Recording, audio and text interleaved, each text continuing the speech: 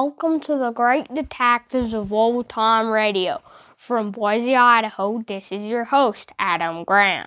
Let's get into the next episode of Johnny Dollar, where he solves a crime in Los Angeles. From Hollywood, it's time now for... Johnny Dollar. What are you doing lying around a hospital?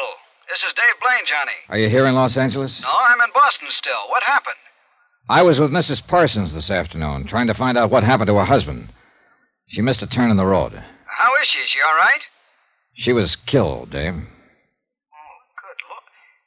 Johnny, what can I do to help? Nothing, Dave. Nothing much to do now. Parsons is back, and, well, now he's back, I'll wrap it up. Johnny, what is it, pal?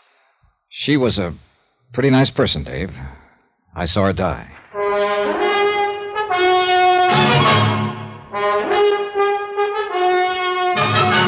Tonight, and every weekday night, Bob Bailey in the transcribed adventures of the man with the action-packed expense account, America's fabulous freelance insurance investigator. Yours truly, Johnny Dollar.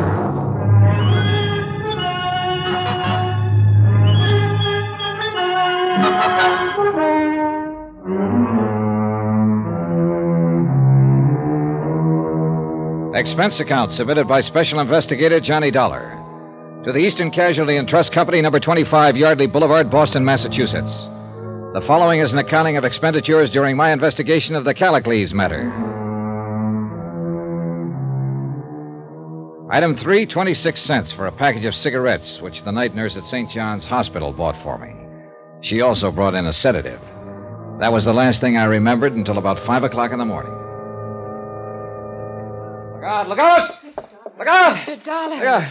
Here. Hey. Here. Oh. You've got a bad dream. Yeah, I guess. Now, you just lie down. You need some rest. Yeah. Can I get you anything, Mr. Dollar? Some water? No, sister, no, thank you. What's your name? I'm Sister Amadea. You weren't here when they brought me in. No. Now, you just go back to sleep. Sister, wait.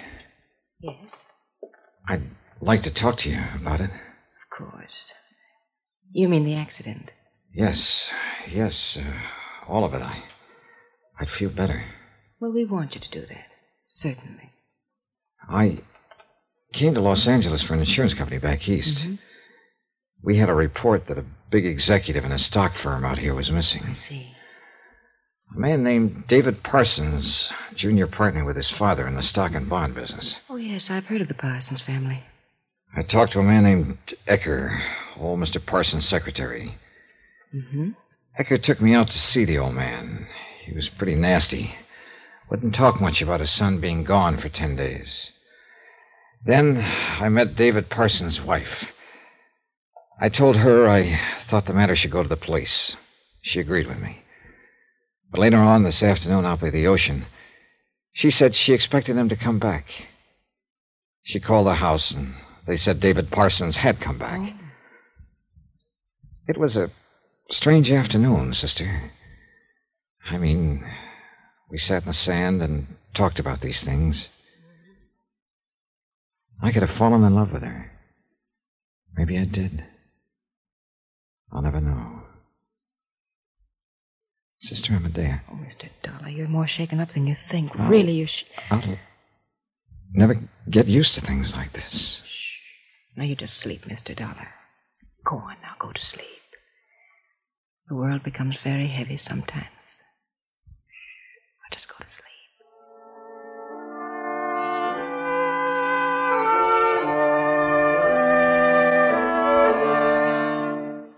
Item 4, $14.95, one night in the hospital. When I got back to the Beverly Hilton, I bought a copy of the morning paper, ordered some lunch, and sat down to read about my accident. An unidentified woman was killed. An unidentified man was slightly injured in a car crash on Sunset Boulevard the afternoon before. No names, no details, no nothing. Strange. But even stranger was the appearance of Robert Ecker, old man Parsons' secretary, at my door. Then I didn't know why his eyes were red-rimmed. Hello, Dollar. How do you feel? Oh, all right now, I guess. Come in. This whole thing's pretty terrible, Dollar. I just stepped up to see how you feel. Is there anything I can do for you? No, nothing, thanks. Mr. Parsons wanted you to know that he's concerned for you. Tell him I'm okay. How are things there? Young Mr. Parsons is pretty broken up. He's really back then? Oh, yeah. Well, then, I'm just about through out here. Could I see him? Mr. Parsons thought you'd want to. Yes.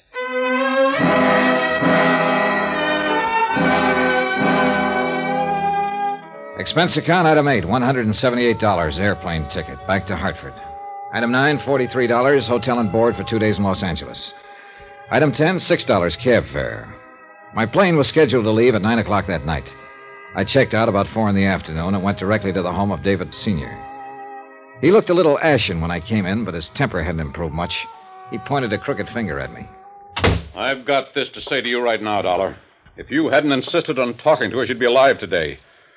She wouldn't have been with you driving that car. If she hadn't been forbidden by you to see me, we wouldn't have had to drive around in a car. You have a drink around here? Right there. I didn't come here to argue with you anymore. My job was to find your son. Evidently, he wasn't lost. Ecker told me I could meet him here about this time. You're pretty free with my whiskey. You can afford it. You want one? Oh, I got a jigger before every meal, that's all. Cheers.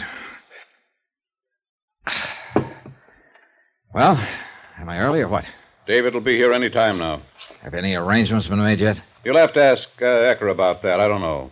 I'd like to send some flowers, something. That's always the logical gesture. This is Mr. Dollar, David. Come in. It's my son, David. The man in the black suit wasn't what I expected in the way of David Parsons, Jr., somehow. He was tall and rangy, almost athletic. He had a good sunburn and a pair of square shoulders. I would have read him for an advertising man or a pro ball player. Certainly not for the investment brokerage business. We shook hands. He smiled wanly and lit up a cigarette. Dad tells me you've been looking for me. That's right, Mr. Parsons. Where have you been all this time? Well, I took a freighter out of Los Angeles and rode it up to Oregon. Just a whim. Wanted to be alone and do some thinking. How come no word? Oh, that's a whim, too. Are you trying to get into my personal life? No. Just curious again. Well, here's some reports I have to make out. If you'd sign them, I'd appreciate it. Go ahead, sign them. Let him go. Sure. I have a pen.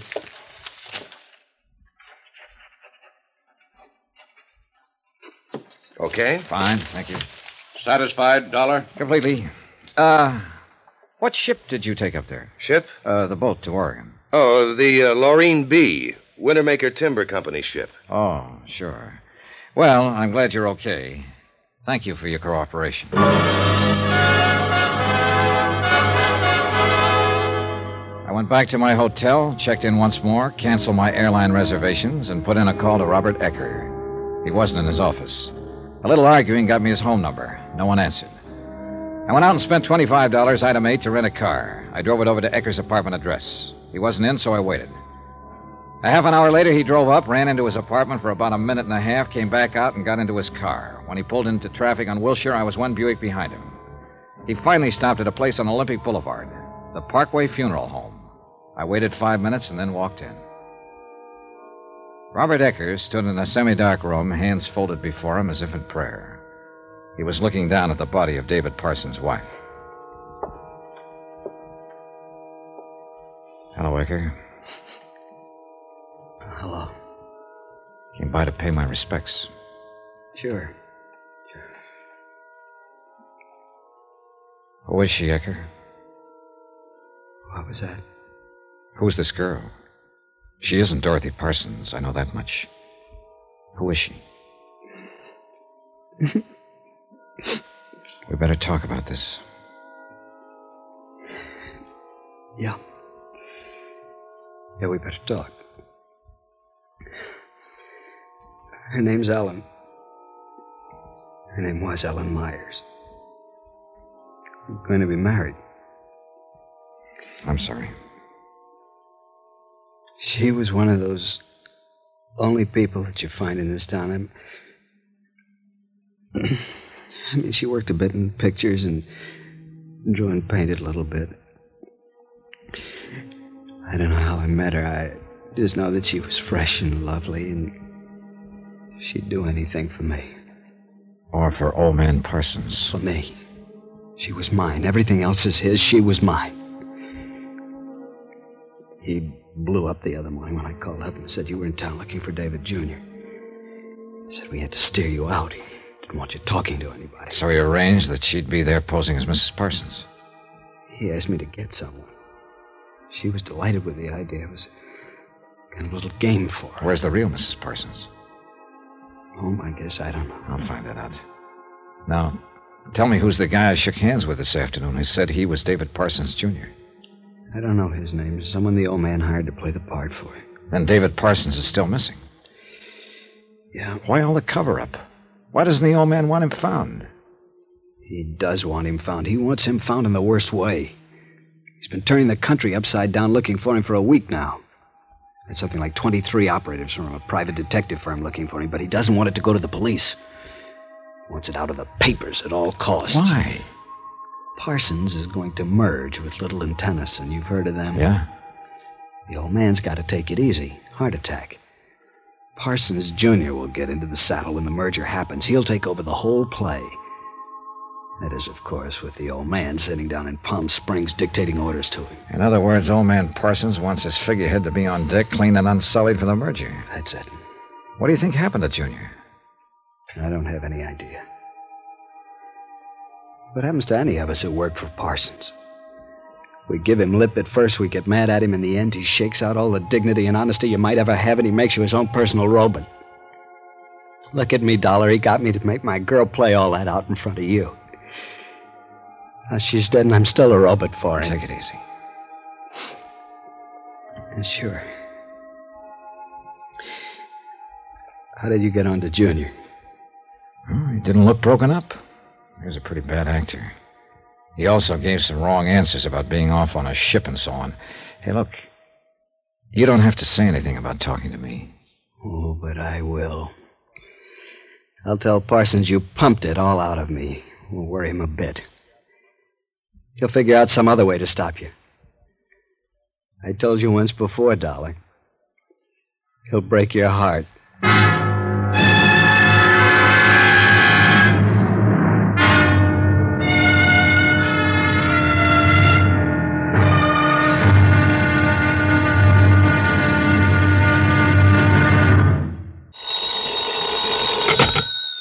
Johnny Dollar. Ready with your Crestview number, Mr. Dollar. Good. Yeah? Mr. Parsons? Who's this? Johnny Dollar. What are you doing in town? Still looking for your son, Mr. Parsons. You met him yesterday. He's been found. He wasn't lost. So I met the man you hired to convince me that he was your son. I know he isn't. Listen, if you're going to make trouble... I will if I have to. I have that guy's signature on 2 papers in my briefcase. It constitutes a witness forgery, no matter how you look at it. I'd be willing to call up a lawyer and see what kind of noise I can make. What do you want? I'll be out to tell you in 20 minutes.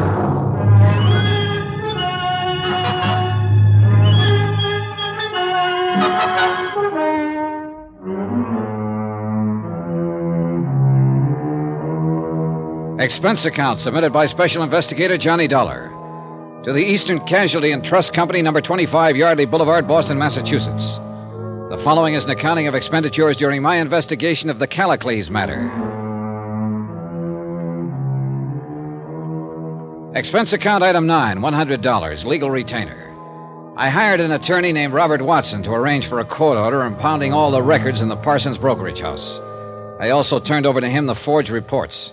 After that, I drove out to see Parsons, still laid up in bed. Who spilled the beans? You did, mainly. I didn't believe that guy here yesterday afternoon. I didn't believe the woman who was supposed to be his wife. So let it go at that. I'm here to find David Parsons, Jr. Let's stop playing games. Don't get fresh with me, boy. I've crunched many a loud talker just like you. You want me to walk out of here and start jamming up your works right now, or do you want to listen? You've botched up everything so far. Do I handle it, or do we keep on like this? I'm going to kill you when I get on my feet. In the meantime, you're going to lie there and like it. I came out here to find your son. You arranged to throw me off his trail by hiring a woman to play his wife and a man to appear and pretend he was your son. Let's take it from there. I understand you've had private detectives looking for him all over the country. What agency? Universal Operators. Who's in charge of it there? Man named Underwood. Have they got any leads? Nothing for 12 days. Did he take anything? I don't know. We haven't made an audit. Well, there'll be an audit. I've got the machinery started right now. Who do you think... Shut up and lie down, or you'll bust a blood vessel. Is Mrs. Parsons in town? I sent her down to Palm Springs. All right, it's 10:15 now. If I remember right, there's a plane from Palm Springs about noon. Call her there and tell her I'll be at her house at 2 o'clock. I want to talk to her. Are you giving me orders? I sure am. I want everybody in that household there. 2 o'clock. You arrange it. I'll arrange nothing for you. Now get out of here. Call who you have to call. 2 o'clock, Mr. Parsons. I left him fuming on the phone and drove my rented car downtown to the offices of Universal Operatives Incorporated. Mr. Underwood, the man in charge of finding David Parsons, Jr., shook my hand and told me he could report nothing to me about the case. I asked him to phone old man Parsons, which he did. That changed his mind. He broke down and gave me an hour-long story on what they'd done to locate the missing man. When he was finished, it came out the same way. They'd run into blank walls everywhere. They had no idea where David Parsons might be.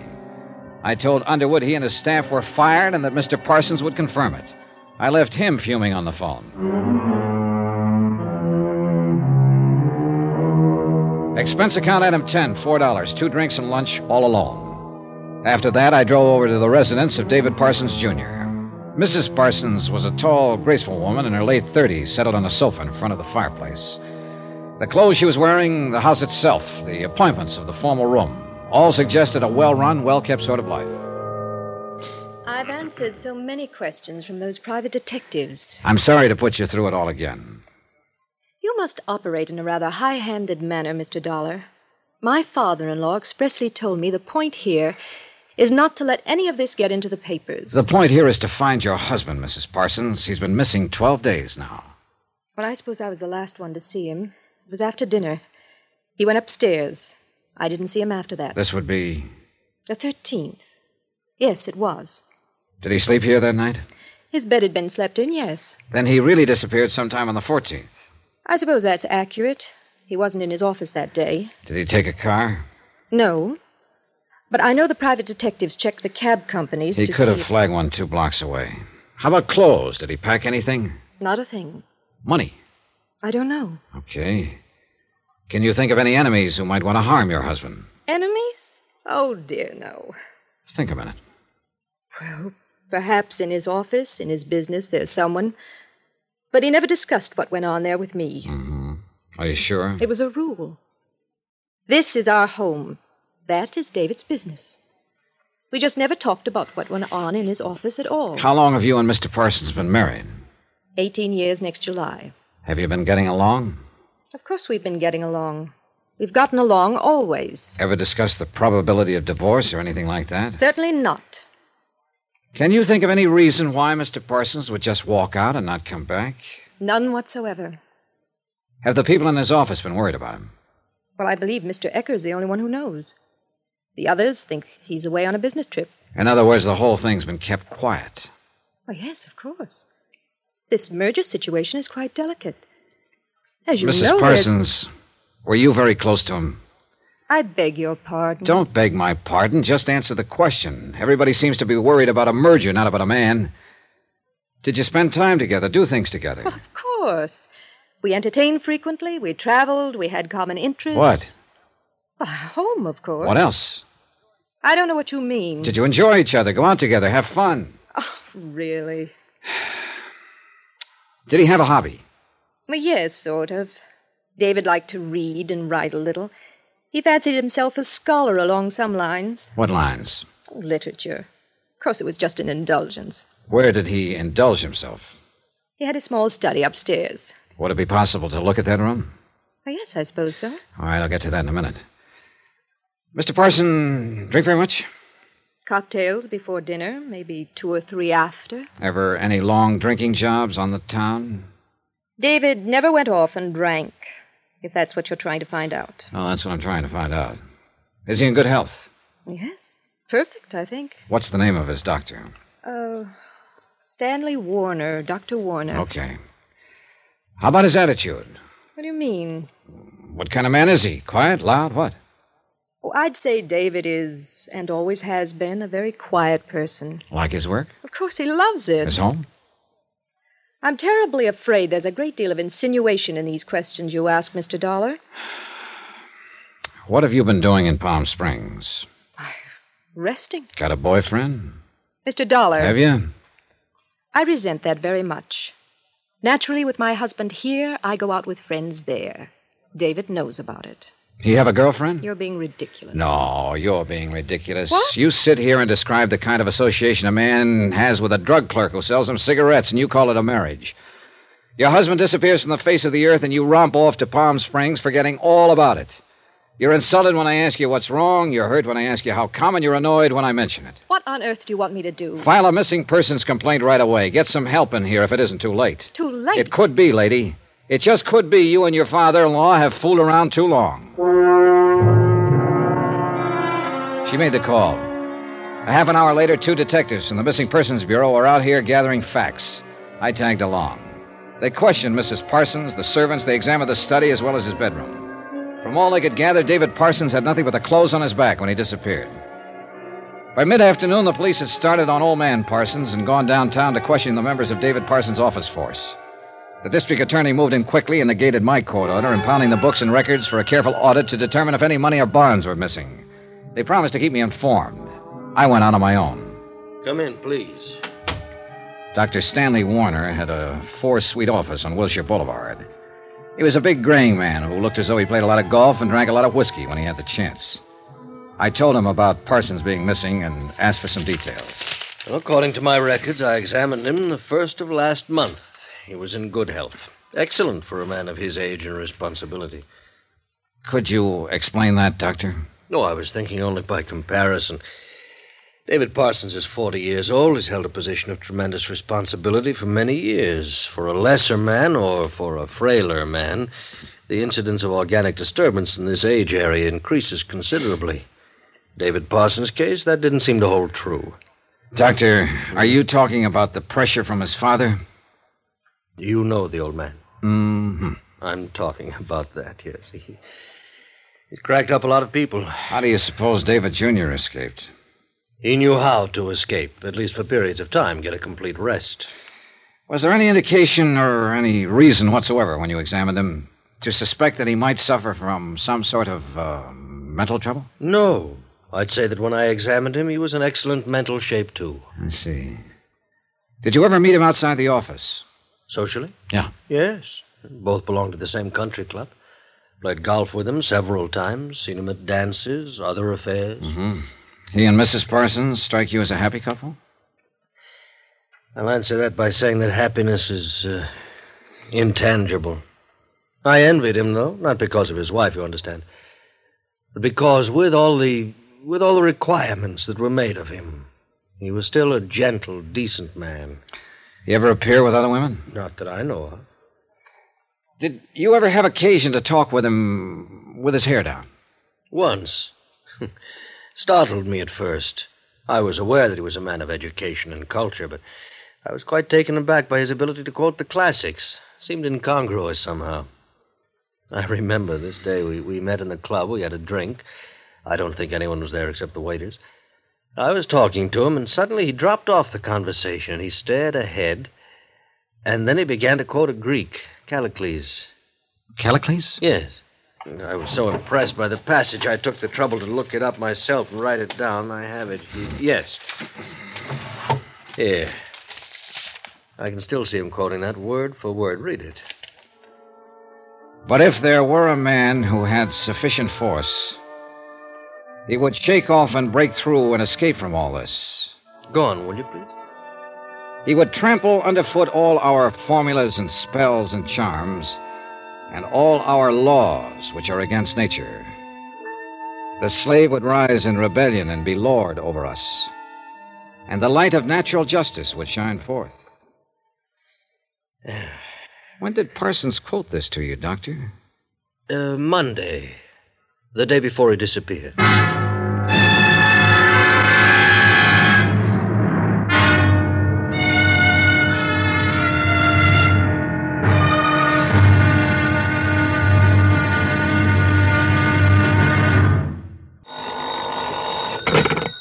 Johnny Dollar. David Parsons. Did you read the morning paper? Yep. It's spread all over them. My son missing. I've had calls from New York all morning long. The business merger's jeopardized, and it's your doing. Anything else to say? When I finish with you and your liability company, there won't be enough left to burn for junk. Mr. Parsons, before you shoot off any more steam, do you want me to give the papers the other half of the story? The one about you arranging for people to impersonate your son and his wife? Are you threatening me? I guess I am. Why, you... Bye.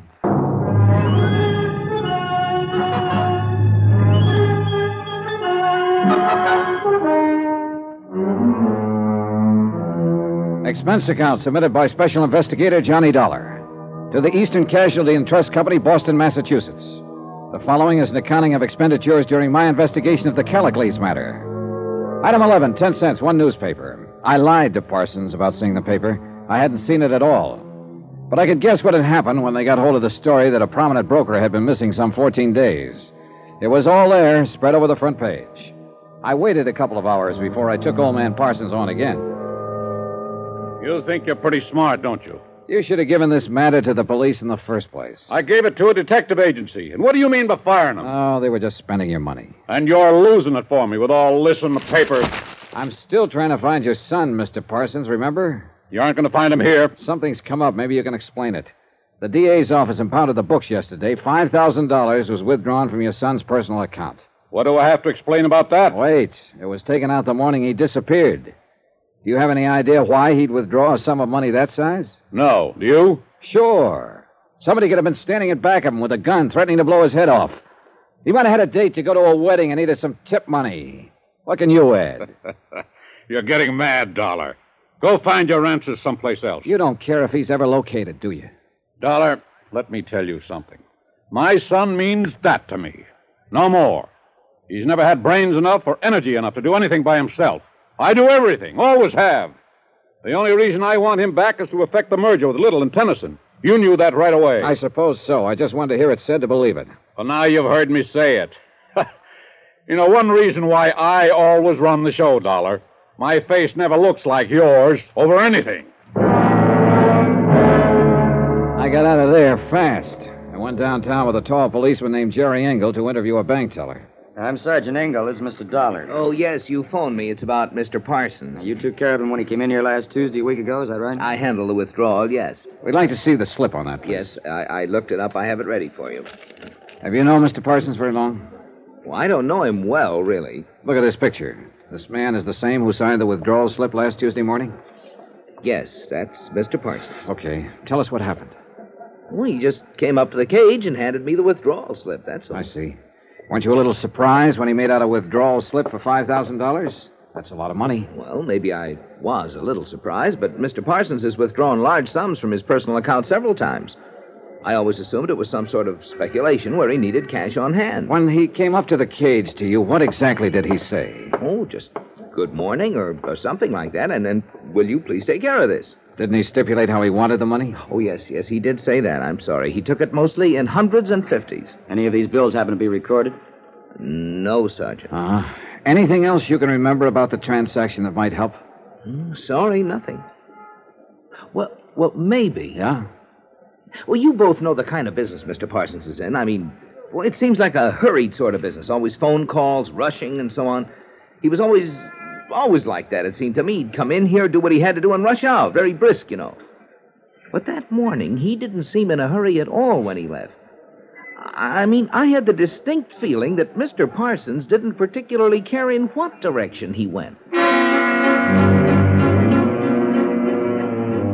A recheck with Mrs. Parsons and the house servants established that Parsons had not left the house with the described money bag. The police went to work on that angle, trying to find out where he had purchased it. A supplementary bulletin went out with the news about the bag. The district attorney's men were trying to find out if he was involved with another woman, and if so, who. Parsons was reported to be in Toledo, Detroit, the Virgin Islands, and Boston. All the reports were untrue. Yeah, officer, that's him. That's the guy who was in here that night. You sure? Well, I'm positive that's his picture. Was he with anybody? No, he was all alone. He sat over there on that stool. How long was he here? Oh, he's here till we closed the joint. Did you happen to see where he went from here? No. Now, what kind of shape was he in? Drunk? No, he was real sober and quiet.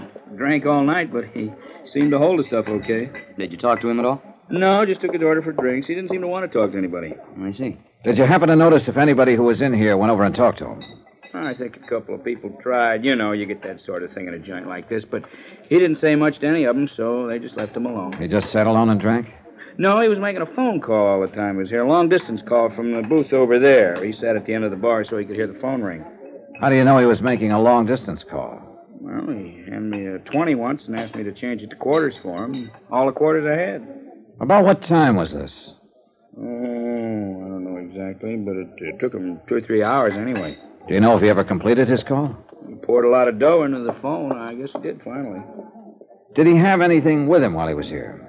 What do you mean? Was he carrying a little black bag, maybe? No, nothing but his overcoat. Yeah. What? He did say something to me at that. He asked me if I knew Callicles. Callicles? Yes, Sergeant. He was about 3 bourbons along by then. Mean anything? I've heard about that before, Jerry. Callicles was a Greek. Parsons quoted him to his doctor once. Something about a man breaking through and shaking off his chains. A pretty piece of poetry. Poet? I thought he was a bookie. Oh, excuse me. Well, Jerry, one thing for sure. Yeah, what? We know he was alive that night.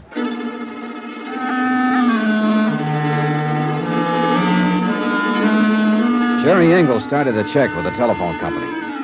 Their records disclosed that David Parsons had placed a call from the pay booth in the bar on the night in question. It had been a person-to-person call to a Kenneth Temple in San Francisco. We tried to place a call to the same number, but there was no answer. We waited another 2 hours trying to complete the call, and the operators were still trying when we drove out to the Parsons residence once more. Mrs. Parsons gave us a cool greeting. I certainly don't appreciate any of this. You're responsible, Mr. Dollar, for all this publicity. We don't have to go into that, Mrs. Parsons. We need your help now. We found out that your husband called a man named Kenneth Temple in San Francisco the night he disappeared. Oh? That name, Kenneth Temple, does it mean anything to you? No, I've never heard it before. Mr. Parsons never mentioned it to you? Well, I can't say for certain, but it's not familiar to me at the moment. Have you ever been to San Francisco? Yes. When? Twice. Going to and coming back from Hawaii 2 years ago. Has Mr. Parsons ever been in San Francisco? He was on the same trip. This name, Temple, maybe it was someone you met while you were there. No, I don't recall meeting anyone there at all. Sergeant. Yes? All this has been quite upsetting, quite nerve-wracking, really. I don't know what progress you people are making, but I do wish it would all be handled soon. Excuse me, please. Sure. Well, this isn't getting us very far. I don't get it. Hello? Who? Oh, yes, operator. Just a moment. It's for you, Sergeant. Oh, thanks. Probably San Francisco operator. Thank you. This is Sergeant Engel. Yes? Oh, hello, Mr. Temple. This is Sergeant Engel, Missing Persons Division, Los Angeles Police. We're trying to locate a man named David Parsons. Huh? All right. He's there now. You're going to put him on. David? Well, let me talk to him. Just a minute. That an extension? Oh, yes. Please. I'll get it. Let me talk. Hold it a minute. Mr. Parsons? I've been pretty worried about you. Yes. Yes, she's all right. She's right here. Okay, Mrs. Parsons. Here, take it. David? How are you? Oh, it's so good to hear your voice, David. When are you coming home? Your father and I have been... I read about it in the papers. Now, I want you to listen to me, Dorothy. Dad's going to ask you, so listen. But... Listen to me. I'm listening, David. Do you remember all the times that I've asked you to talk to me? The times during these years when I've wanted companionship, warmth, a home that was lived in? Each time I asked for these things, you were always too busy, too taken up with things outside my life. Do you remember all that? Oh, yes, David, I remember all that. Well, this is the end of you and me. But your father... It's the end of Father and me, too, Dorothy. You tell him that. He probably won't believe it, but you tell him the merger's all his. He'll have to get another figurehead. You'd be so angry. Dorothy, what I'm trying to say is his anger doesn't worry me anymore. Oh, what about me? I never worried you. But, David... I'm going away. A long sea voyage with Temple. You don't remember him, but he was a sailor I used to talk to aboard ship when we went to Hawaii. He has a boat now. I'm shipping on it. Well, when will you be back? I won't be back. David! Now, will you put that police officer on? Hello, Mr. Parsons. Who's that? My name's Johnny Dollar. I've been trying to find you for 2 weeks. I'm an insurance investigator. Oh. I found out quite a lot about you. I want to make sure I'm talking to the right man. I won't answer a lot of questions. Just one. It's not even a question. Callicles. Oh. Mean anything? I don't know who you are. I didn't even get your name, but you did find out. If there were a man who had sufficient force, he would shake off and break through and escape from all this. He would trample underfoot all our formulas and spells and charms, and all our laws which are against nature. The slave would rise in rebellion and be lord over us. So far as the police were concerned, there was nothing more to do. So far as the insurance company's concerned, we'll have to sit on a $100,000 bond and hope that David Parsons will return to his life in Los Angeles when he gets whatever it is out of his system. Expense account total, $1,100.59. Remarks? Just Mrs. Parsons, to me. She asked why he never talked about this to her. I told her he did. No one ever listened. She didn't understand that either. Yours truly, Johnny Dollar.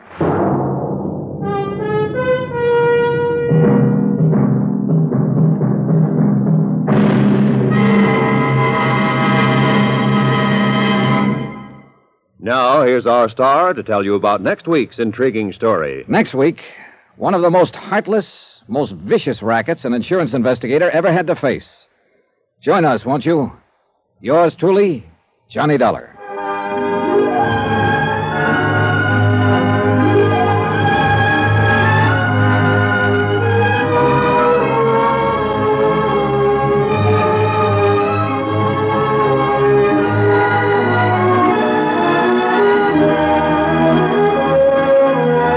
Yours truly, Johnny Dollar, starring Bob Bailey, is transcribed in Hollywood. Written by John Dawson, it is produced and directed by Jack Johnstone. Heard in this week's cast were Virginia Gregg, Harry Bartell, Lillian Buyeff, Will Wright, Jeanne Bates, Carleton Young, Lawrence Dobkin, Bert Holland, Marvin Miller, and Herb Vigran. Musical supervision by Amerigo Marino. Be sure to join us on Monday night, same time and station, for another exciting story of yours truly, Johnny Dollar. Roy Rowan speaking.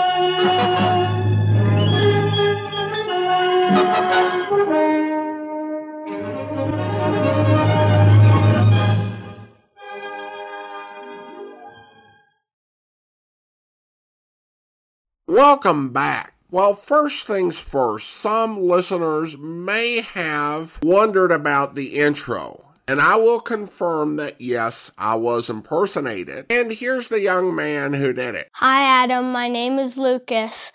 I live in Centennial, Colorado. I'm 8 years old, and I'm a really big fan of your podcast. Well, thank you so much. I'm glad you enjoyed the podcast, and I appreciated the impersonation. I actually received this from Lucas's father, Ray, back in June, and he said I could use it as I would. I decided to hold on to it until we came to an episode that was actually set in Los Angeles. And I also decided to play it without any explanation at the start, because all the pertinent information is in the show notes, and this program was from May 2nd through the 4th of 1956. And so I thought this was the best way to play Lucas's introduction without being too extraneous. Now, as to the episode itself, one thing you have to appreciate about this era is the literacy of the writers of Johnny Dollar. They had a knowledge of the classics, the Bible, and history that I don't see reflected in most of our modern writing. Yet they managed to pull out ideas and themes that were relevant to the story and never shot over the audience's head as some radio writers could. What I think resonates with many people, either listening in 1956 or today, is the idea of living a life that someone else set out for you that's not really who you are or who you want to be, and continuing as long as you can, living to keep others happy until you reach a breaking point and then you're done. Now, whether how he chose to respond to this was the right thing is another matter altogether, but you can definitely relate to where he's coming from. The confrontations between Johnny and Parsons Sr. were delicious. Parsons' arrogance and expectation that Johnny would jump at his every whim were met with Johnny's calm confidence and refusal to put up with Parsons' nonsense or be intimidated by his threats. The only time that Parsons got the better of Johnny was their final conversation, and that was because of the confirmation of the type of person that Parsons was. Someone who viewed people as nothing more than tools to be manipulated to serve his ends. Parsons is the type of villain that Johnny Dollar writers love to hate. The domineering tyrant who tries to run the lives of others. What is it about that sort of character that makes him the perfect foil for Johnny? I think it may be the writing coming from the post-war perspective and the views of democracy. In a democratic society, no one should be able to control another adult to the degree these characters do. Other than criminal methods, the way these characters manage to rule others is through bullying and threats, or as we saw a few weeks ago in the Laird Douglas of Heatherscope matter, through manipulation. This sort of deprivation of freedom is something that Johnny has to fight. He calls it out and all the hypocrisy and dysfunction it brings. His conversation with Mrs. Parsons in episode 3 was pure fire, with the line that she talked like she was Parsons Jr.'s drugstore clerk rather than his wife. Johnny's nightmare in episode 3 was poignant. His statement that you never get used to the sort of tragedies he encounters reflects why his character is so loved. Johnny faces a lot of evil, sickening, and heartbreaking things, but never gives into a cynical attitude and holds on to his humanity and decency regardless of the pain that comes with that. I also love the sister's line. It was simple but beautiful. The world becomes very heavy sometimes. I don't think we discuss enough or appreciate enough how talented the company of actors surrounding Bob Bailey was. Virginia Gregg gets some credit, but really each one of these recurring actors were immensely talented and capable of delivering powerful performances. And I think Harry Bartell in episode 3 just breaks your heart in the scene where Eckers explains that the fake Mrs. Parsons had been his fiancée. Finally, I do want to note that this was based on a 1953 John Lund script, The Brisbane Fraud Matter. Well, now we turn to listener comments and feedback, and we go to YouTube where a listener writes regarding the first 2 episodes of the Laird Douglas of Heatherscope matter. For me, the comedy just isn't working at all. Cringe level. In fact, if there's anybody out there who is tuning into Johnny Dollar for the first time, this is not a typical episode, and please don't judge the series based on what you just heard.